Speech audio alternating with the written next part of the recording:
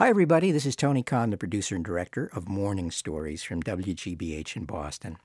When I was 5, I was shunned by just about all of our neighbors because my father's politics were unpopular.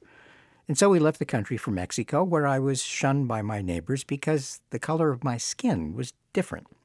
When we got back to the States 5 years later, I was shunned by my new neighbors because everything about me was different. My way of dressing, my way of talking. Communist, gringo, wetback, the insults were always different, but they felt the same to me. They were saying I was an outsider and I did not belong. It took a little more maturing before I realized that most of the hate that I felt coming at me wasn't really from who I was, but from the fear that if anyone was seen with me being nice to me, well, he might be called an outsider too. Today's morning story is from a conversation we had recently with a man named Randall Norris, who sent us an email on Martin Luther King Day. His white neighbors turned against him all his life, and he's white. We call today's morning story A Reasonably Decent Human Being. My family was part of the great hillbilly diaspora, that went from East Tennessee and Kentucky and West Virginia north during the 50s to Ohio and Michigan and Indiana, and many of them were treated like dirt in the north. In Ohio, the folks from Kentucky were called ridge runners and briar hoppers. I was always condemned for being a hillbilly, and then when I went home to Tennessee, I was condemned for being a Yankee.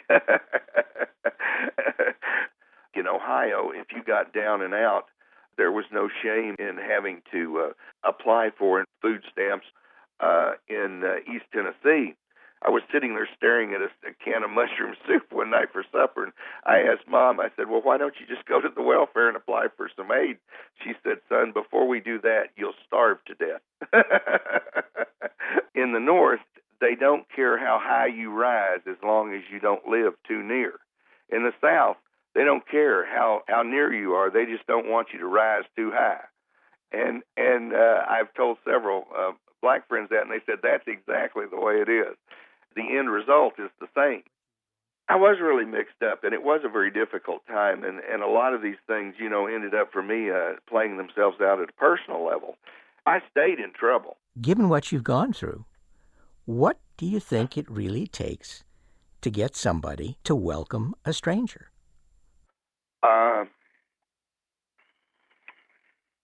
That's an interesting question. I was traveling around the country, and I used to go by bus a lot. And I got on a bus at Memphis, and I got on one night, and the bus was full. And only 2 white people on the bus were the driver, who was at the front, and I was in the back. And everybody else was black, and they all turned around and looked at me. I'm scared. Yeah. In my little East Tennessee town, there were no blacks. And I have never felt such a feeling of being alone and different and threatened. And I realized, what must a black person feel like when they're surrounded by white people every day? And I looked at him and I said, if anybody on this bus starts a race riot, it is not going to be me. And everybody just died laughing. And we had a guy broke out his radio, and we had a great trip. You told us a story about Martin Luther King. Yeah. I've had a friend for 35 or 40 years. We were talking about Martin Luther King one day, and he was talking about what a powerful speaker he was. And he said, when I was a sophomore in high school, he came to Clarksdale, Mississippi, and he was going to give a speech. Well, me and some of my buddies decided that we would go over there and disrupt the crowd. So they took their slingshots, which were made with surgical rubber, which is, a deadly instrument, and with ball bearings, and they were going to go on a parallel street and then shoot the ball bearings up into the crowd and disrupt the crowd. Well, as chance would have it, when they got there, he had already started speaking, so they hid their truck in one alley and went and sat down on a whittler's bench in a back alley. And as they were sitting there getting ready to do what they'd come there to do, they started listening to it. And the more they listened, the less enthusiastic they became about their mission. And they sat there, and he talked, and they listened, and he talked, and they listened. And Pat, this friend of mine, said, we laid down our ball bearings and our slingshots, got up and got in the truck and left. I don't know how I felt, but I know we didn't shoot any ball bearings that day. Martin Luther King apparently didn't just have the ability to move 100,000 or 10,000 or even a 500 in a church. He had the ability to touch the hearts of 3 white teenage boys in Clarksdale, Mississippi, and get them to change their behavior. Not so much in what he said, but how he said it. All of us have heard the same scripture, but you'd never heard it the way he quoted it. His ability to take common everyday phrases and events and make them a story that's important. That's what people respond to just because it's the truth. I think you told 2 stories about racial harmony, Randall. The story of you in the bus, where you said to all those black people, I trust you to take care of me. Yeah, that's what I was doing. And the story of Martin Luther King, where a black person was able to say to some white people, you're a lot better than you think. That's it. I think, yes, you're right, exactly. You give them their dignity. That's the one thing that a human being has, that when you take it away from them, then they're less than a human being. One last question for you, Randall. Uh-huh. Have you become the person you wanted to be? To a large degree, yes. My personal history is one of physical abuse and surviving Vietnam and alcohol and drug abuse. I've been sober for 20 years, and I've seen a lot, and I've had to face a lot. And there's a lot of it that I wish I hadn't had to live through, but it's made me the kind of person that I am today, and I'm pretty happy with who I am today. You know, a reasonably decent human being. Pleasure talking to you, Randall. Well, great. I'm glad you called, and you have a good day. You too. Bye-bye. Bye-bye. Randall Norris with today's morning story, a reasonably decent human being. And we're here in the studio with Gary Mott. Every time I listen to that conversation, I just get more out of it. You know, realize that you can't treat another person with dignity unless you feel you're being treated with dignity. And that's a real rare transaction, unfortunately, in most of the world today. My experience on the school bus back when in Chicago. In Chicago, right? The only white face and a sea of black faces. And it took some time to gain the trust of my kids. You know, they're seeing me behave, and I think I earned a degree of respect. Yeah. And they, in turn, opened up more to me, talked to me about things. Yeah. How do we let each other know what it's like to be the other guy? It usually does come through stories. Randall said, you know, he comes from a storytelling culture. And he's a great storyteller himself. He's a great storyteller. Because he just gets at that human core, you know, like he describes a human being behaving like a human being. And you get so many human beings on your side, you know, when you do that. Listen, we have been asking people to make contributions to the show.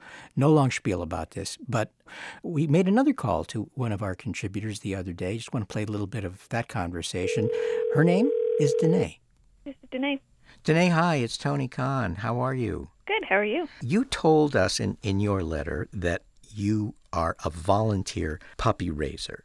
Correct. How can you just raise a puppy and then give it away? Give it away. You can't possibly love your pet as much as I love this puppy that I've just raised for 15 months. Right. What they're doing is so important. They're going to change somebody's life.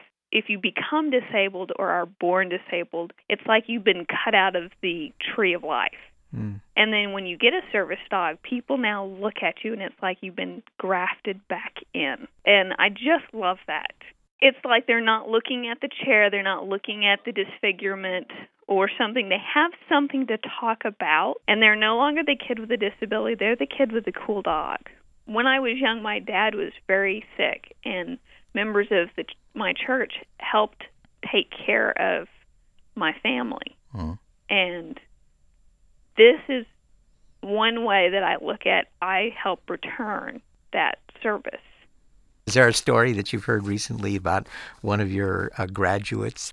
About a year and a half ago, one of the little girls has pretty frequent seizures. They were in the swimming pool, so it was her and my dog Linda and her mother. And the dog that I had raised was closer to her than the mother, and the little girl had a seizure. And the dog got to her first and put her head up under her shoulder, up in like the armpit, and kept her head above water until her mom got there. I didn't teach her to do that. You didn't teach her to do that? She just somehow instinctively sensed the need. Do you have a kind of goodbye ceremony? You do have to groom them before their final turn-in. It's the bath and the ears and the nails and I don't know what it is, but that's the hardest for me. We do have a ceremony. It's called the matriculation. What's that like? We have the normal cape that we put on the dogs that help us with our public access, that identifies what it is that they do. And for the matriculation ceremony, they get a special cape, and they have this little medallion that they're wearing. And the dogs are prancing up on stage, and we walk across the stage. They call your name, and they tell who you are, what the dog's name is, and where you're from. That is not as hard for me because you're also at the same time you're sharing it with a lot of other people. You're sharing it with a lot of other people, and you're seeing people who are going to be made happy by right. What You you're have doing, also watched the other people that are graduating with their service dogs. Have you ever had anyone come up to you and say, "Every time I see you, you got a new dog? What are you doing with them?" It's funny, the people who remember the dog's name and not my name, or that talk to the dog and not me. Can I tell you a story about the dog I had for 12 years? It was a golden retriever. Oh, the best. Yeah. Every day I would walk from my apartment near Central Square to Harvard Square, get some exercise, go to the bank, whatever. And this stranger goes by and says, "Hi, Ben," my dog's name.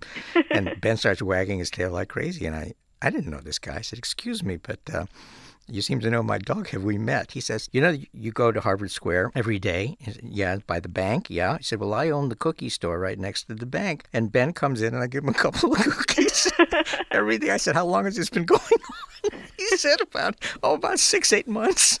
Yep, he was sneaking cookies on the side. But they're terrible flirts. Yeah, they are. One last question for you, Danae. What did we do right, or what could we do right about fundraising? You want to make sure that, we're doing it in a way that's right for everybody. I guess guilt always works well for me. I wouldn't steal cable or anything, and this is a product or a service, however you want to look at it. And if it's something you're going to use, then it's something you need to pay for. It costs you something to produce, and you need people to help.